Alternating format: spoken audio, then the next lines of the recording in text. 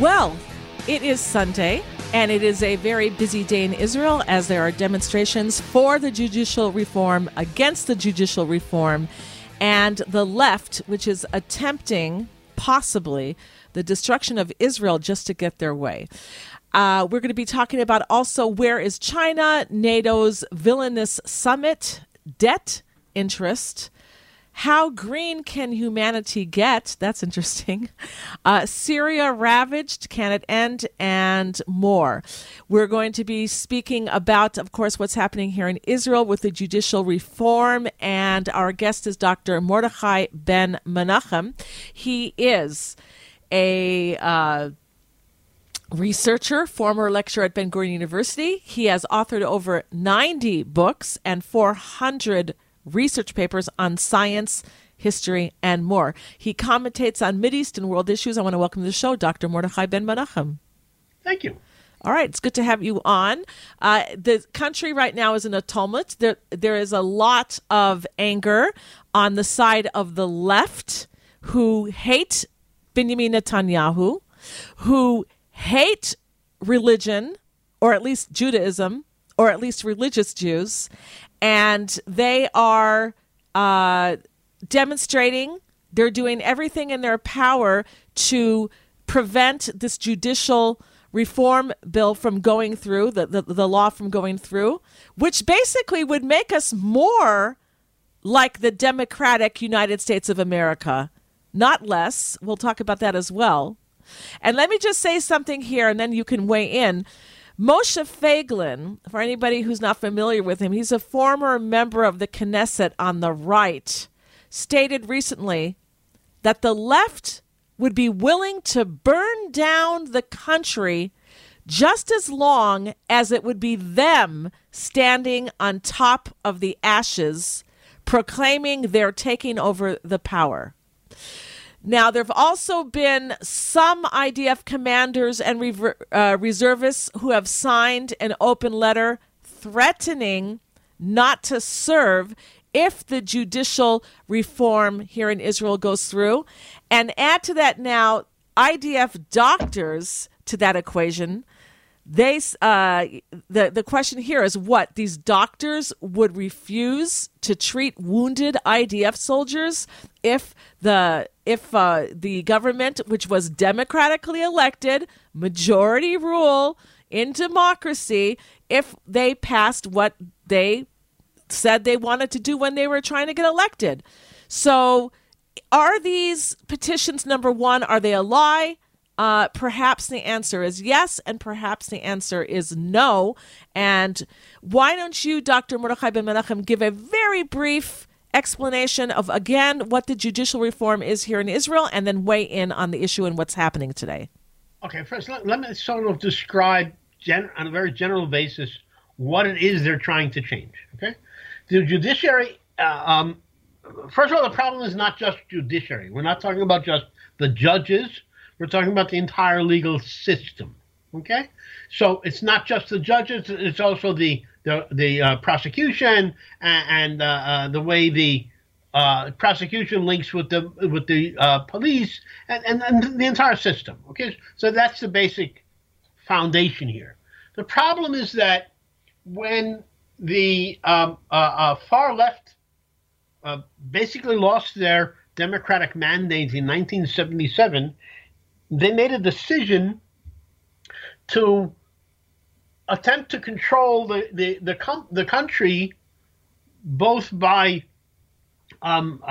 retaining control. Remember, before then, the socialists had provided themselves with almost total control of the economy. So they wanted to continue to control the economy, and they also wanted to control the major nationwide functions. That includes judiciary, that includes education, and a few other, and foreign policy, et cetera, et cetera. We won't go into details too much. In many instances, they succeeded in that, and in some instances, they failed.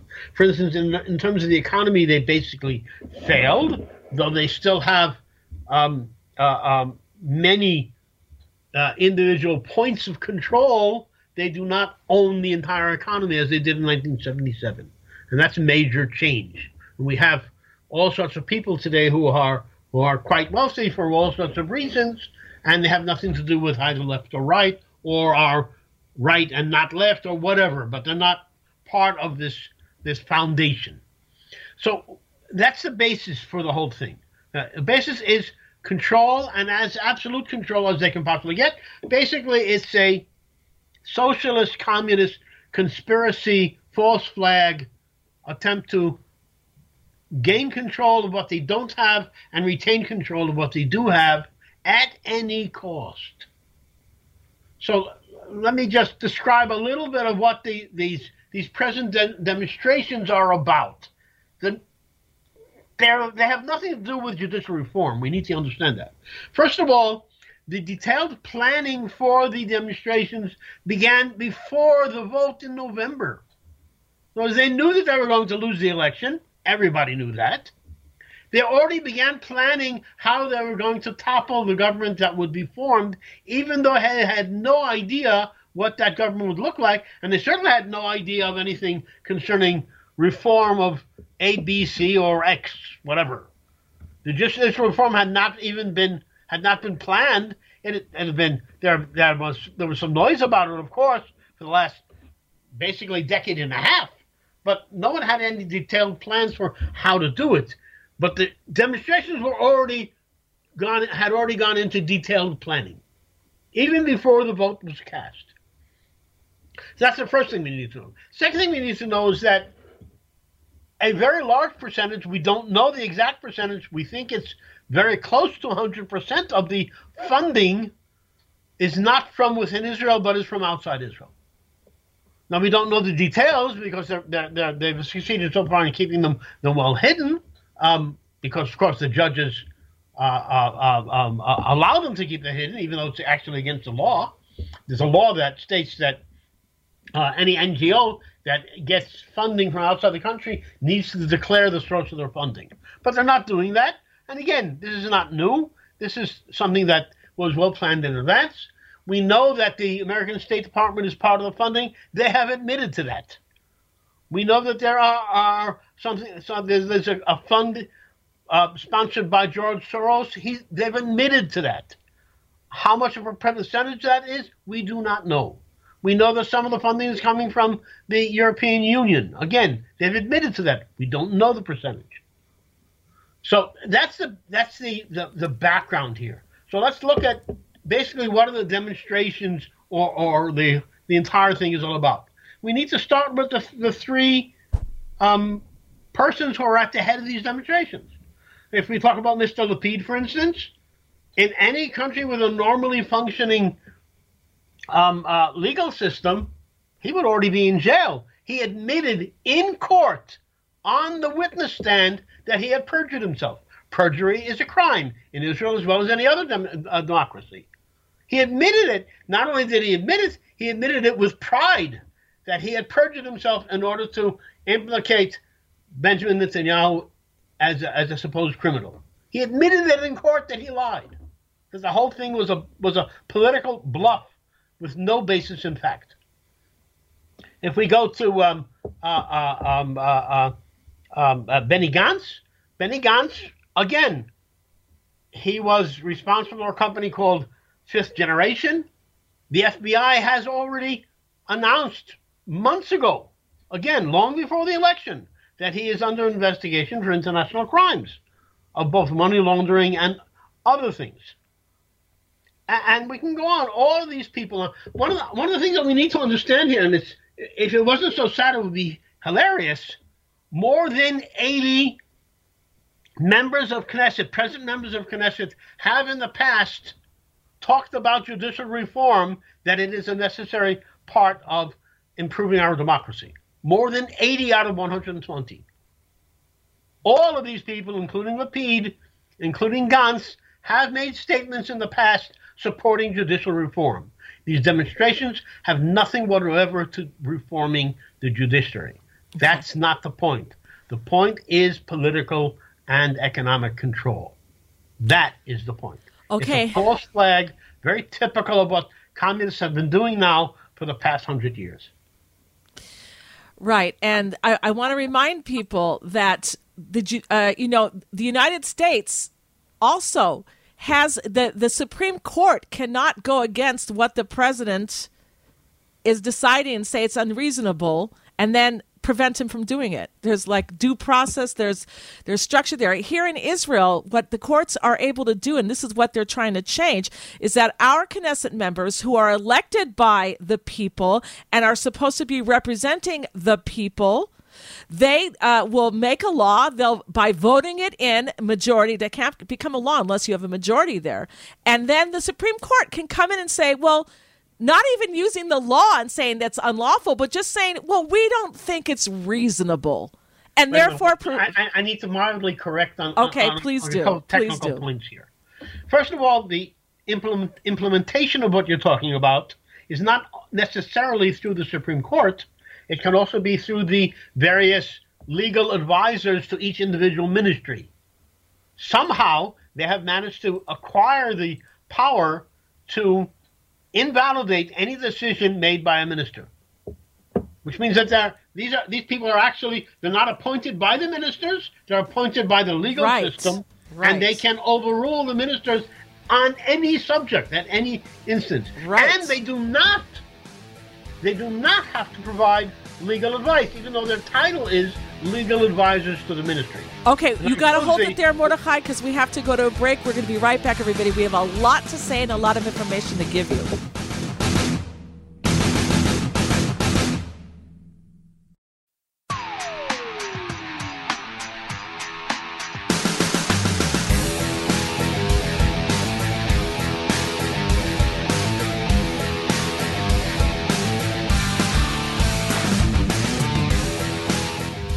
All right, we are back here at the Tamar Yonah Show on IsraelNewsTalkRadio.com, and we are live here on this Sunday afternoon, July 23rd. And if you want to call in and weigh in the issues, you can if you're listening between 4 to 5 p.m. Holy Time right here in the land of Israel, or if it's between 9 to 10 a.m.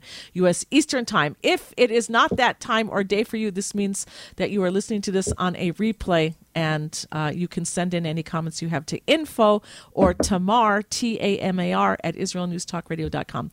All right, we're talking about the judicial reform. We're talking about the protests today in Israel, demonstrations on both sides. And again, just to give a brief picture here, the latest government that was voted in democratic elections with Bibi Netanyahu at the helm and the right wing having the majority of seats in Israel's parliament or Knesset, they are trying to push through judicial reform, which means that the Supreme Court in Israel, which has been known to be very left wing, cannot come in and stampede on the will of the voters and the representatives, the Knesset members who make laws. They cannot just come in and say, we don't like your law, we think it's unreasonable, and therefore you can't do it. So I'll comment. Yes.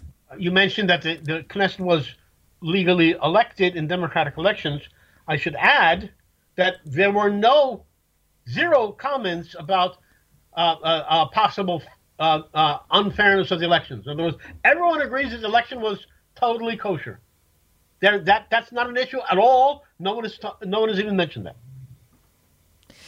Okay, you know what? As you're saying that, I'm looking at some notes here that I have, and I want to share this as well. I want to read you all an article, but first I want to share this. There was recently a news story that U.S. President Joe Biden warned Prime Minister Netanyahu last Wednesday through an interview given to Thomas Friedman in the New York Times that passing the judicial reform legislation without the broadest possible consensus would risk breaking something with your relationship with America's democracy. In other words, the U.S. president is telling Netanyahu and telling the people of Israel, if you're going to do this without the broadest possible consensus, then your relationship with America is going to be basically what's the word I'm looking for? Reevaluated. All right? Which is, to me, kind of like a threat All right. Now, kind of like a threat. It is an open okay, threat. I'm trying to be nice here. Okay, so I want to read you something that was written by Jonathan Pollard, who, by the way, I just interviewed last week. If you haven't seen the video, it is a must. You must go to our website, IsraelNewsTalkRadio.com. IsraelNewsTalkRadio.com. Click on the upper menu tab. There's a tab there for videos. Go there, and it should be the first video up there, or the second, and listen to that interview. It was a bomb. It was amazing. In any case, he wrote here, to be threatened and blackmailed by a so-called ally is bad enough. But for the prime minister to essentially betray all the people who voted for him by dropping a core component of a promised governing agenda is beneath contempt, he writes. In the face of Biden's threat to reassess the U.S.-Israel relationship because of his judicial reform plans, Bibi, Prime Minister Netanyahu, should have announced a strengthening of the proposed reasonable legislation and very politely told Biden to pound sand. But instead, once again, Bibi is folding. What in the world has happened to our, meaning Israel's, self-respect? Are we not an independent state? Maybe Bibi should have simply announced, now get this, I love it. Maybe Bibi should have simply announced that we were reassessing our relationship with the United States because of Biden's refusal to stay out of our internal affairs. So exactly how far are we willing to let the Americans and their leftist Israeli mobs dictate our democratically elected government's policies? Does Bibi have any red lines, or is he just going to meekly accept American diktats and mob rule? First, Bibi declares a building freeze in the territories in Judea and Samaria. Then he absolutely refuses to apply the law equally with regard to all the leftist anarchy that is doing serious damage to both our quality of life and national security. Now, this latest capitulation, where the one key agenda Bibi's right-wing constituents voted for is being shamelessly abandoned because of an imperial threat to our presumed standing in Washington. And he goes on with other things to say, too. But I like how he said that, you know, the way that Biden, and I'm not talking about the American people, I'm talking about the Biden administration, how they talk to us, the disrespect, the attitude where they say, we're going to reassess our relationship with you if you don't do what we want. I love how he says Bibi should in turn say, well, really, guess what? We're going to reassess our relationship with your Biden administration government for sticking your nose in where it doesn't belong. This is our internal matter, not yours. So it's just something to put out there. Do you want to comment? Yeah, let me relate a story that people are probably unfamiliar with. I think I've said it in the past here. In 1991, there was a very similar issue like this between then President of the United States, George Bush, the first Bush, and our Prime Minister at the time, who was Yitzhak Shamir. And Bush wanted to force Shamir to go to the Madrid conference and recognize there the PLO as representing the Palestinian people. And Shamir refused. He said, I'm willing to go, but I'm not willing to recognize the PLO. And so Bush declared in a telephone conversation, well, if you don't do that, we're going to embargo computers to Israel. Unfortunately, or fortunately, however you look at it, Bush was a moron and Shamir was intelligent. So Shamir immediately turned around, the next sentence, turned around and said, okay, if you're going to embargo computers to Israel, we're going to embargo computers to the United States. It turned out that almost all CPU chips in American personal computers, almost all of them at the time, were made by Intel, and they were all manufactured here in Israel. So the point of the story is, I respect highly Jonathan Pollard and his comments, but in diplomacy you need to have leverage. Shamir had leverage because he had something that he can respond with. Now, I'm not convinced that, I mean, it's very nice to say we might declare that we're going to reevaluate our relationship with the United States. It's not quite that simple. Again, I'm not disagreeing with the sentiment. I'm saying that it probably is not as practical to do as Jonathan Pollard thinks it is. And I think that unless we have a defined lever to use that remains just an emotional reaction and not something which is really something practical. Okay, and that is your opinion, and I value it. I may not agree completely, but I value it, and I can listen to things that I don't agree with, and that's fine. I want to read now an article, or read from an article. I really recommend everybody read this. Go to the Jewish Press. It's jewishpress.com, and look for an article that says Netanyahu warns Israel is on the brink of a military coup. All right, and I'm just going to skip here a little bit. And the writer, David Israel, is saying, I've never seen him, Bibi, so anguished and afraid until Thursday night. In that key line, Bibi was not talking about the anarchists, nor about pilots who refuse to show up for the reserve service if the bill doesn't go through, if the law goes through. He was pointing to elements in the military, the colonels who have taken over democratic countries, taken advantage of political crises in Turkey, Greece, and Chile under the guise of quote-unquote saving democracy. The military coup has one mastermind devoting enormous amounts of money in the hundreds of millions to push hordes of dedicated Israelis who remind me of the zombie armies in a Hollywood movie with their incessant cries of busha, busha, busha, which means shame, shame. Their annoying zamburas. And the fact that 99% of these people wouldn't be able to explain what's a reasonability clause, never mind explain how it would destroy democracy as we know it. The mastermind of this, he writes here, is Ehud Barak. He's a former prime minister of Israel, by the way, and he's a leftist. He was from the Labor Party. A narcissist, he writes, who imagines Jewish bodies floating in the Yarkon River, that's a river near Tel Aviv, as the opening scene for his glorious return to power. We have the video, and they do have a video there. You should watch it if you know Hebrew. It's 8 minutes long. This is going to be a long diatribe. He writes in here, and let me just write here. Okay, let me just read here. Back in February of 2016, so this is like 7 years ago, in an exclusive interview with United Torah Judaism, that's the religious party in the Knesset. Knesset member Yisrael Yitzhak Eichler,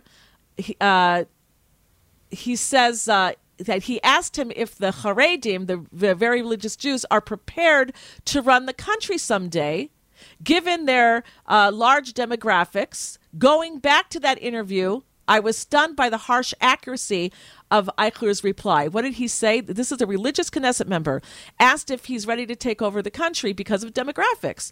In a democracy, that's what happens. So he says, we're very afraid of taking control of the state. First, because as soon as we'll say we want to take over, make no mistake about it, the other side, meaning the left, the anti-religious, will forget all the rules of democracy and all the moral values.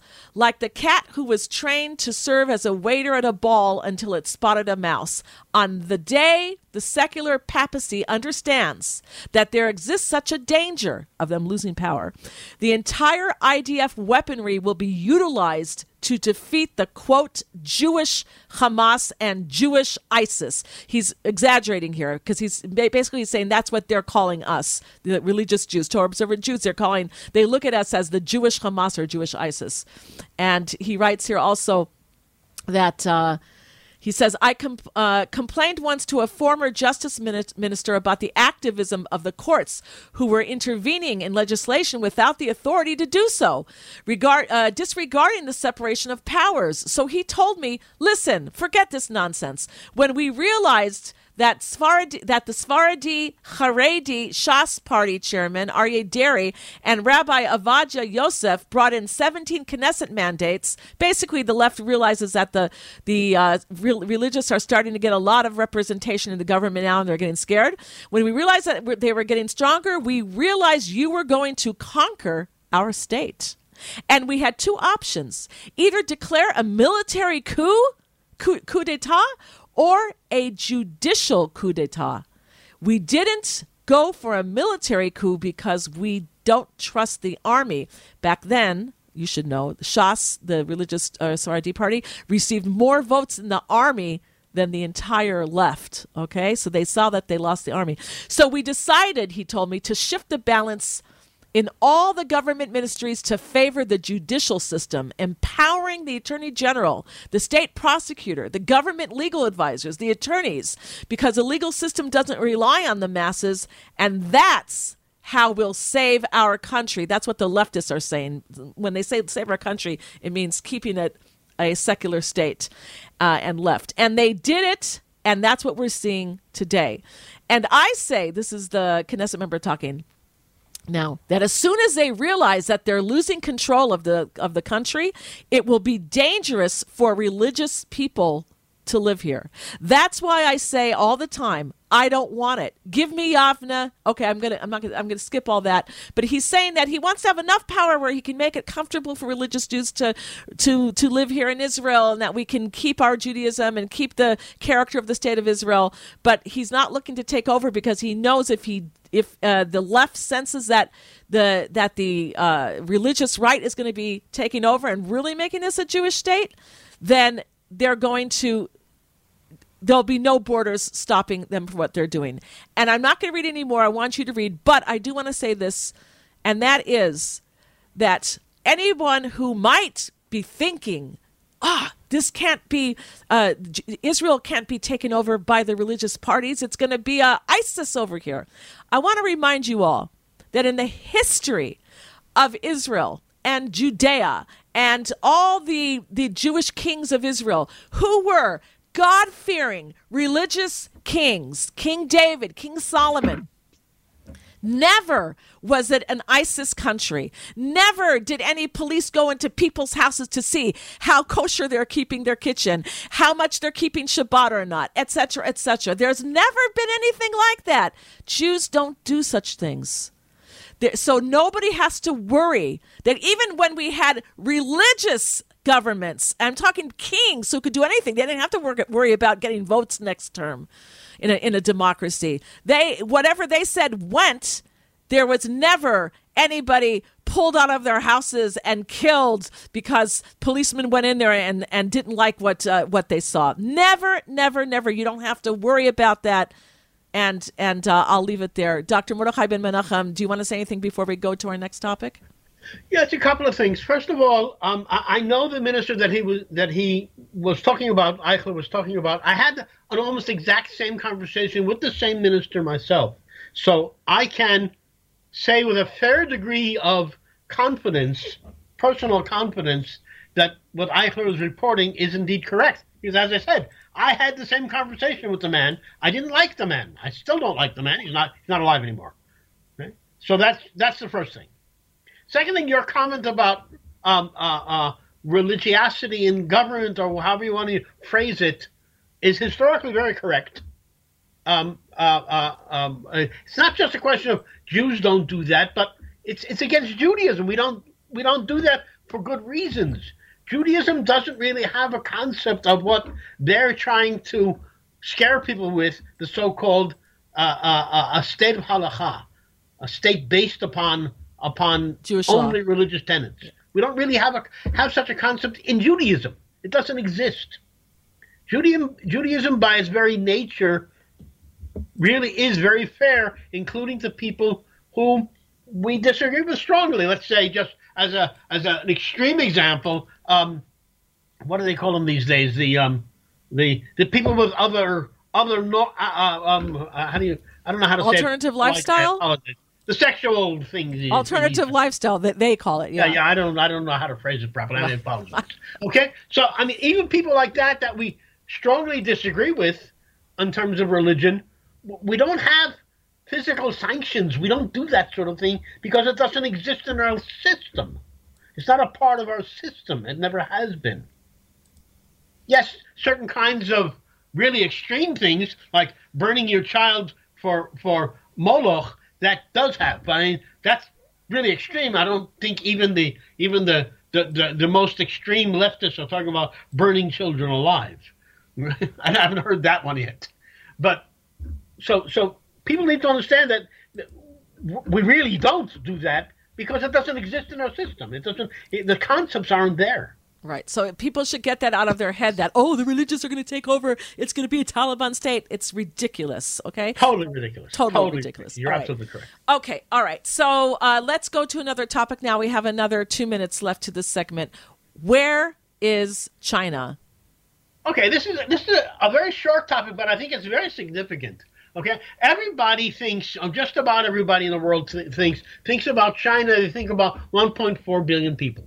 That's the number that's been bandied about now for, I don't know, a decade and a half or whatever. Well, India has passed them in that sense. So China is now number 2. What's more important, new research that's just published, I think in the past 2 months, very recently, claims that the population in China, the actual population, not the claimed population, may be as low as 850 million. In other words, almost half of what the claimed population actually is. Not only that, this research claims, and I have emphasized, I'm not validating this research, I'm reporting this research, okay? This research claims that perhaps as many as 120 to 135 million Chinese may have died from COVID. Now, if these numbers are accurate, again, we don't know if they are, if these numbers are accurate, this may indicate that China is descending much more quickly than we thought. Just in terms of population, United States is number 3, then Indonesia, Pakistan, Nigeria, Brazil, Bangladesh, Russia, and Mexico. That's the top 10. One problem is that 21st century data is much less accurate than 20th century data. That is very surprising. What is more, if these numbers are correct, human population is already shrinking, which mostly invalidates the theory of man-made climate change. So these numbers have significance, and people need to be thinking about this. Tamar? Yeah. All right. So we are going to a break in just a second, but when we get back, we have a lot more topics to talk about and cover here, including NATO, debt interest, how green can humanity get? I'm looking forward to that one. And Syria ravaged, can it end, and more. So don't go anywhere, everybody.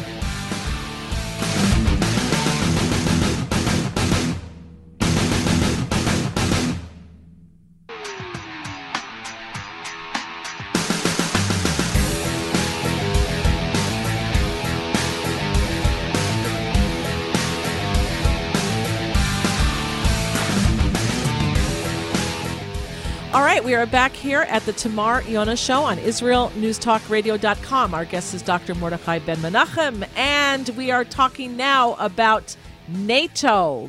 Take it away. Okay. Now, as most people probably know, NATO had a summit on July 11th in Vilnius. That's a city in the Baltic. What's really reported in the news is that NATO comments concerning possible membership of Ukraine. That was a totally peripheral issue that was really not discussed all that much at the NATO summit. But we need to talk about what was discussed because this is very, very important. Okay? In this ever-evolving world, NATO envisions a new Cold War, resulting from shifting power blocks, with NATO positioning itself against the tripolar strategic competitors, Russia and China. So this is new. NATO was originally designed to work against Russia. Well, at the time, Soviet Union, but okay. Remember, the Soviet Union was twice the size of Russia today. Twice the size. Russia today is 140 million people. The Soviet Union was about 360 or 370 million people. So nearly twice the size. So Russia is not the Soviet Union. That's different from NATO. NATO is also attempting to broaden the security concept, incorporating what they call global commons. What are global commons? That's the oceans, space, technology, and cyber. Four categories of things that are global and not geographical. Okay? Oceans, space, technology, and cyber. With its usual arrogance, NATO describes itself, this is how they describe those in their communique that came out at the end of this summit. I'm quoting, the unique, essential, indispensable transatlantic forum to consult, coordinate, and act on all matters related to our individual and collective security. This is to ensure the protection of its 1 billion citizens, safeguarding freedom and democracy. I'm somehow not convinced that the Canadian truckers would quite agree with that description. But okay, that's my personal opinion. The concluding communique reveals a significant strategic shift. NATO is no longer a defensive entity, quote unquote, but a proactive force to confront challenges in a multipolar world. Underscoring transitions to a definition of security, including those global commons that I mentioned just a moment ago. The new Cold War is not confined to North Atlantic. Remember, NATO is North Atlantic Treaty Organization, or to military and geopolitical, but extends to technological, economic, and ideological. NATO has basically divided the world between them or us, and declared open warfare or all of the them. In other words, 1 billion people are going to control and demand that 7 billion people do what they tell them to do. I consider this communique to be one of the most misguided and dangerous documents in human history. We're talking about, again, a new Cold War, which is global in scope. Okay? The communique underscores the importance of arms control, disarmament, and non-proliferation, while saying nothing and supporting Iranian nuclear ambitions. As to Ukraine, the offensive excuse for all this is the West's vast investments in Ukraine. There's no membership as long as fighting continues, blah, blah, blah. And here's the choker.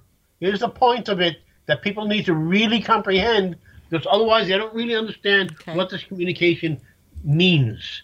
Rand Paul, senator, and I'm quoting for him. This is a tweet that he put out. I'm quoting it directly. Okay.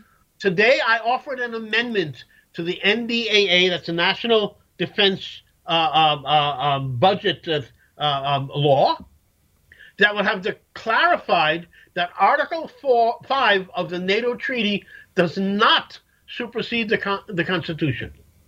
Just to make it clear, the text of his amendment is the following, quote, it is the sense of Congress that Article 5 of the North Atlantic Treaty does not supersede the constitutional requirement that Congress declare war before the United States engages in war.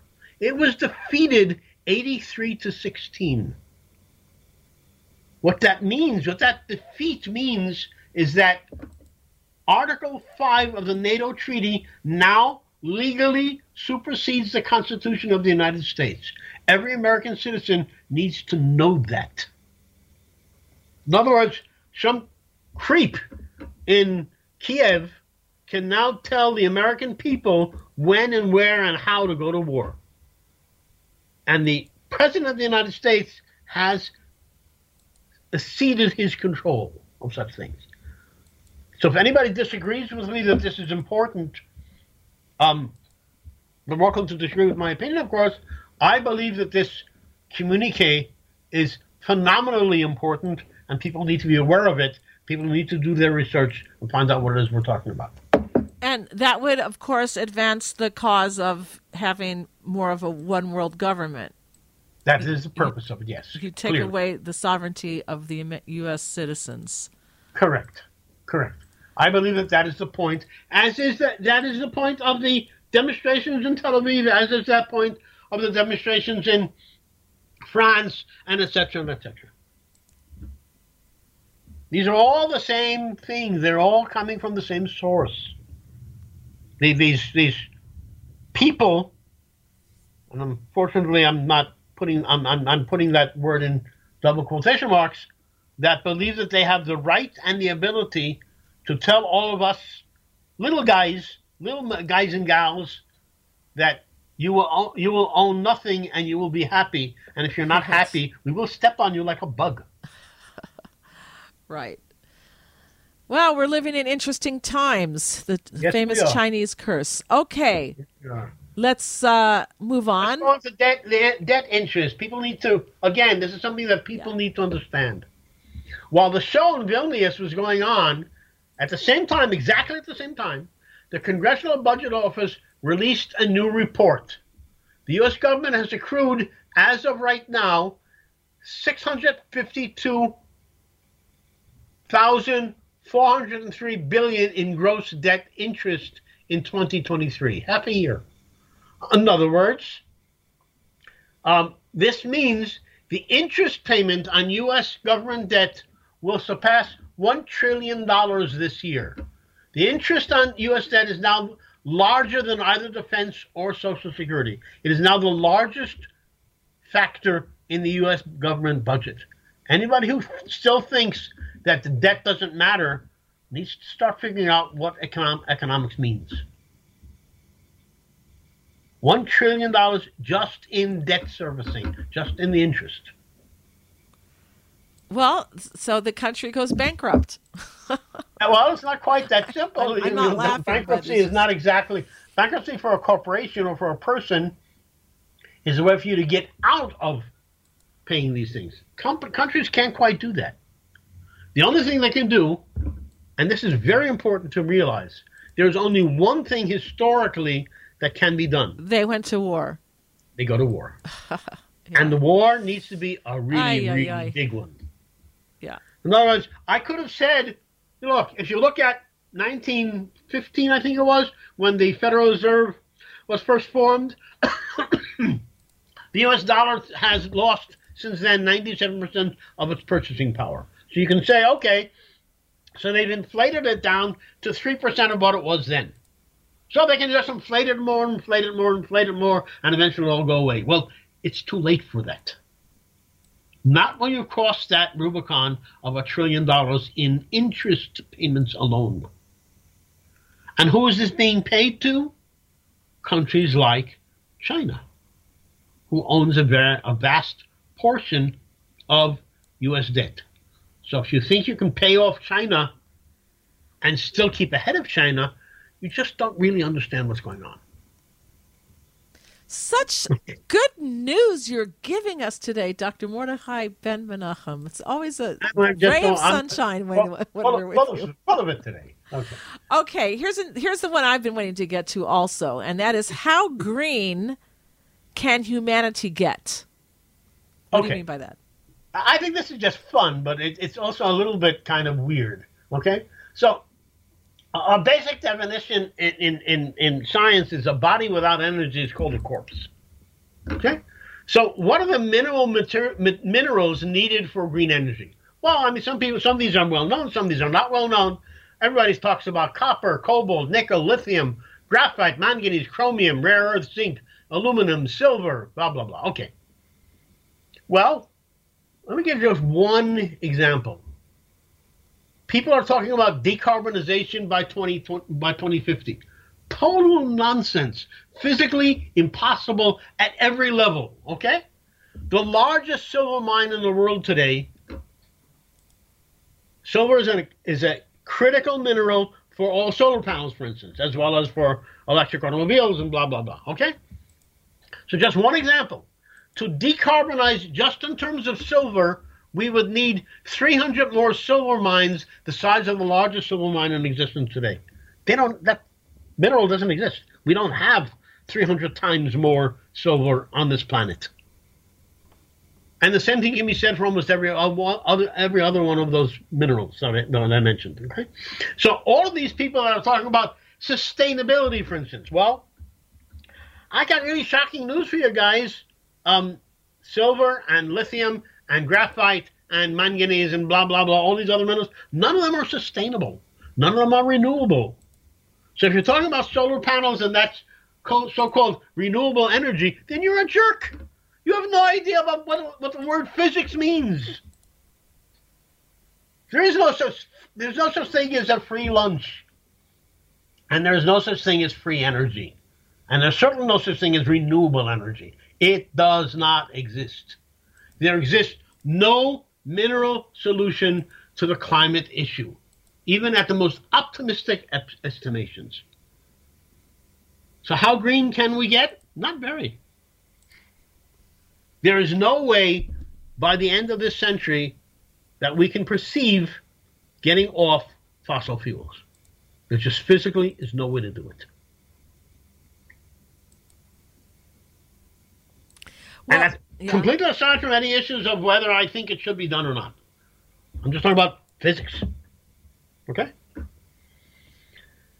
Can we go to the next subject? If you want. All right, next subject, Syria. Okay. As everybody knows, Syria has been in a civil war since 2011. Why? How? What's the issue here?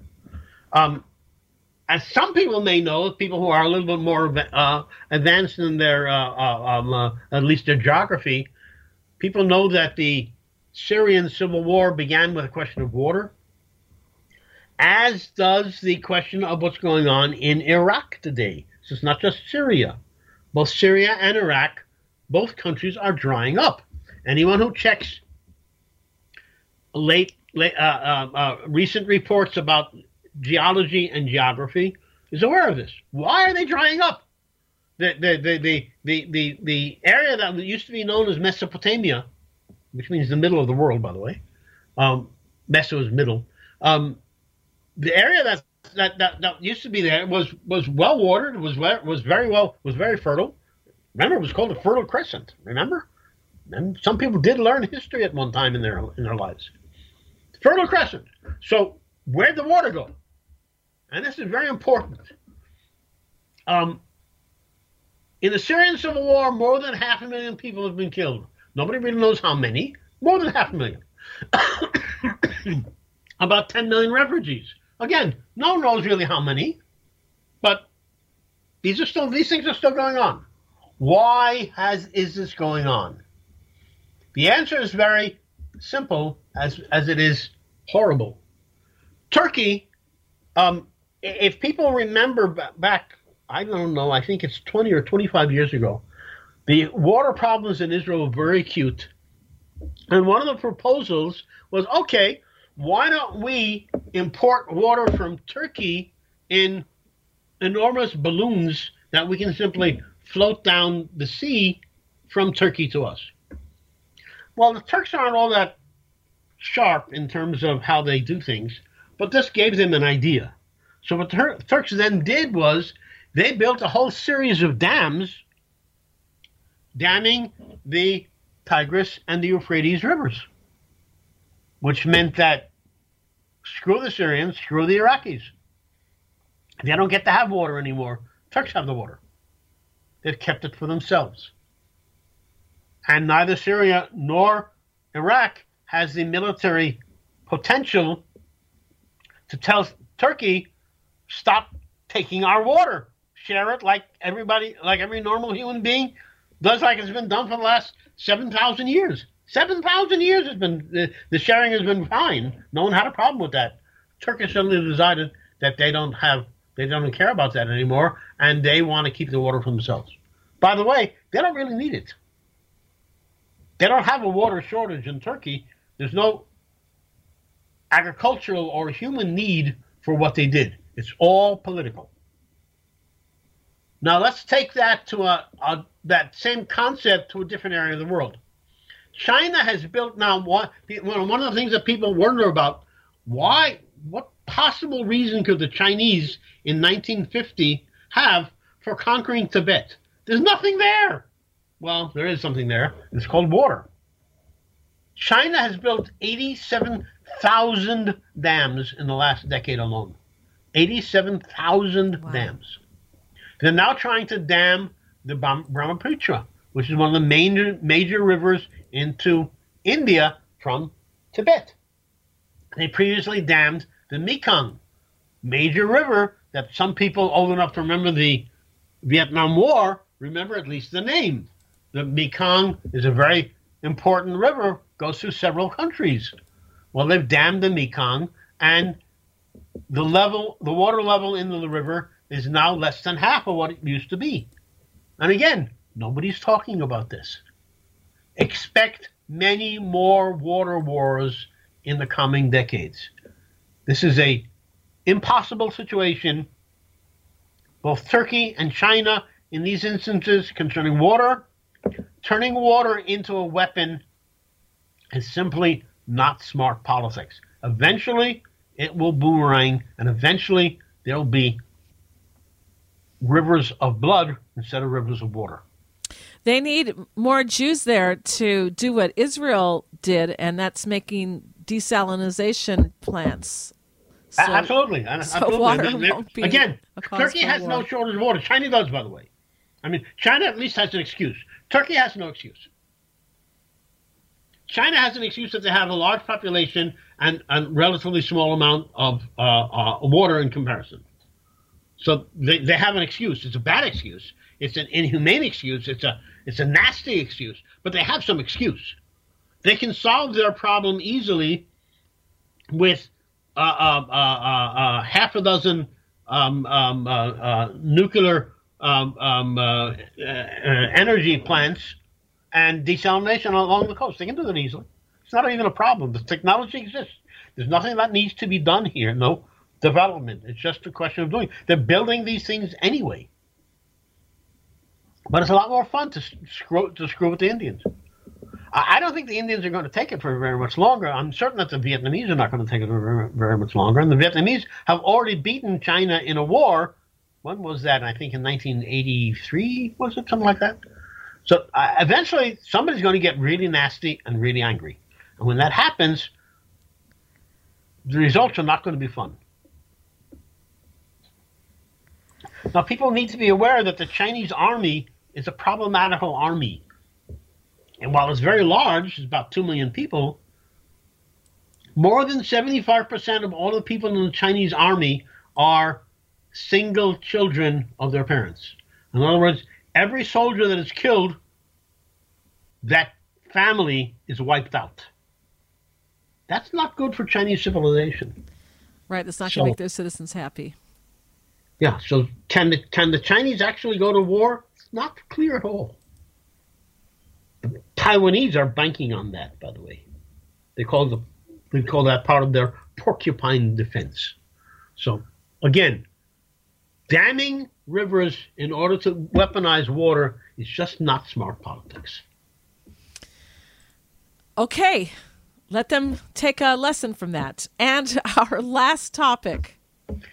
Yeah, people probably heard the word, the concept AUKUS. AUKUS was probably the first, I think it was the first foreign policy initiative of the Biden maladministration. When they began, they decided to do a deal between Australia, the UK, and the United States.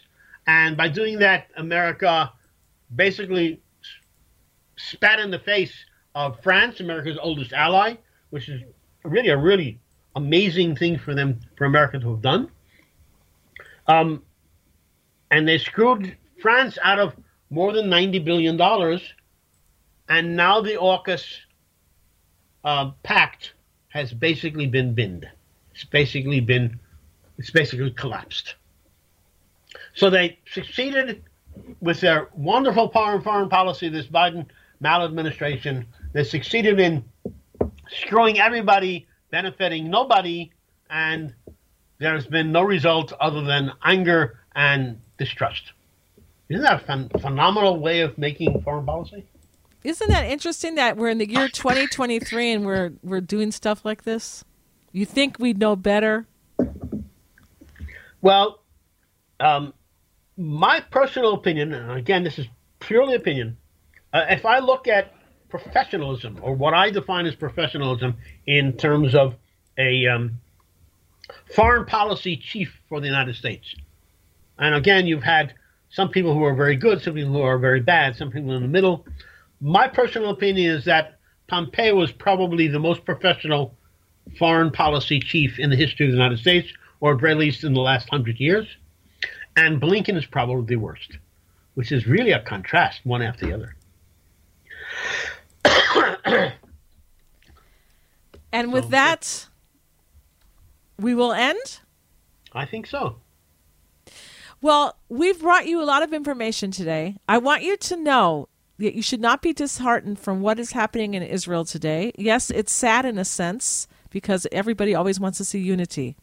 However, also at the same time, when we're seeing these headlines, we should know, number one, don't always believe the headlines, because a lot of these people who in the army supposedly signing that they're not going to get into airplanes and they're not going to show up for their reserve duty, etc., that doesn't necessarily mean that in times of war they would shirk their responsibility and not protect the people of Israel. So be aware of that. Be aware also that the media, sadly, is hyping everything up in order to put people into a panic and the government into a panic that something has to be done. It has to be done now. You better stop this.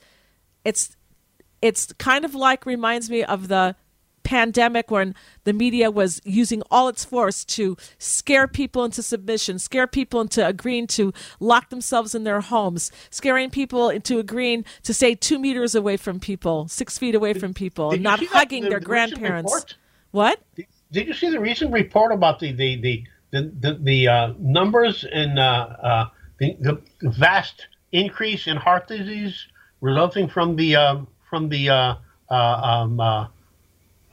so-called mRNA vaccine? shot? Yeah.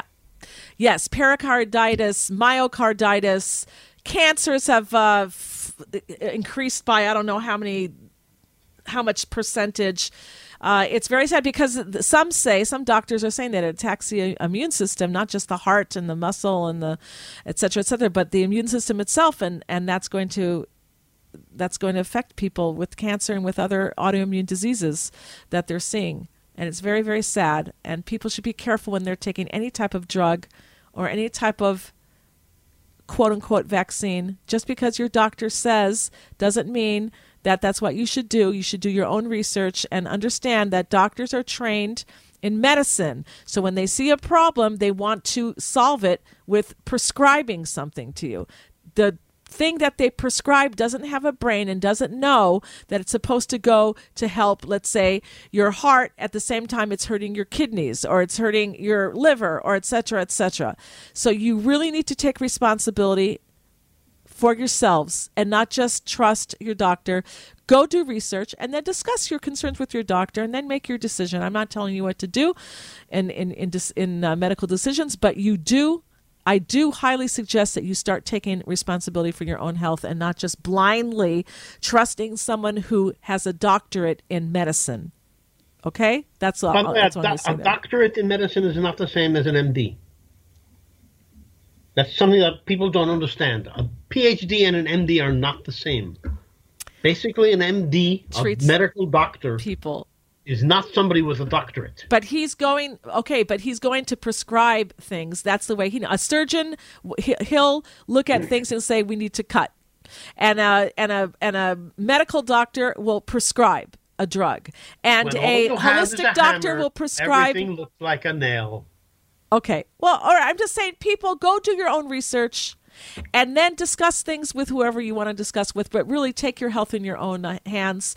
Don't get panicked because the media is trying to scare you into submission. You better do this or you're going to die, or you better do this or you're going to lose the country. You're going to be killed by Hezbollah. Our enemies are going to come and kill us, and we're not going to help you because a country like this shouldn't exist anyway. It should only be the country that we want, even though they lost the elections. And the funny thing is that they're waving Israeli flags and they're screaming democracy when it's anything but. It's the opposite of democracy. But that's what they do. That's what they do in order to fool you. Look into the matter and decide for yourself. Do your research. It means work. Yeah, it does. But don't be a sheep. Don't just listen to what you're being told and accept it 100%. Go. If something bothers you, if you have a question, research it. Talk to other people who have a different opinion and listen to them. And then you can decide. Allow yourself then you can to decide hear for more yourself than what one you... opinion. Yeah. Why not? I mean, I can have... like with you, sometimes I have a discussion with you. I don't agree everything you say. You probably don't agree on everything that I say or think or believe, etc. And I've listened to leftists before as well, and I disagree with them vehemently because I see this as a spiritual war as well. Because I see this as you're either a believer in God and you're a God-fearing person, or you're a modern Tower of Babel person that wants to dethrone God, and you're going to make your own destiny. You're going to decide what's right and wrong, what's moral and what's immoral, right? What do they say? Exotic... what do they say? A stripper is not a stripper. She's an exotic dancer. Sodomy isn't sodomy. It's just an alternative lifestyle. Everybody's going to just redefine to make it sound nice, but that is not what our Creator says. And you have to choose. Are you going to listen to your Creator, or are you going to listen to mankind and what they want to do? So it's your decision. You can do what you like. All right. I guess we'll stop there. Good place to stop. I want to thank everybody for being with us. And again, you are all entitled to your own opinion, but I do urge you to do research and to be more humble and to try to think what the Creator of the world, who created us and put us on this earth for, what our mission is to do, what kind of world we'd like to see, one of freedom, one of love, acceptance, being good people, helping other people, or just feeding our desires and doing what we want to do and then redefining it in order to make it right, so-called right. Thanks for being with us.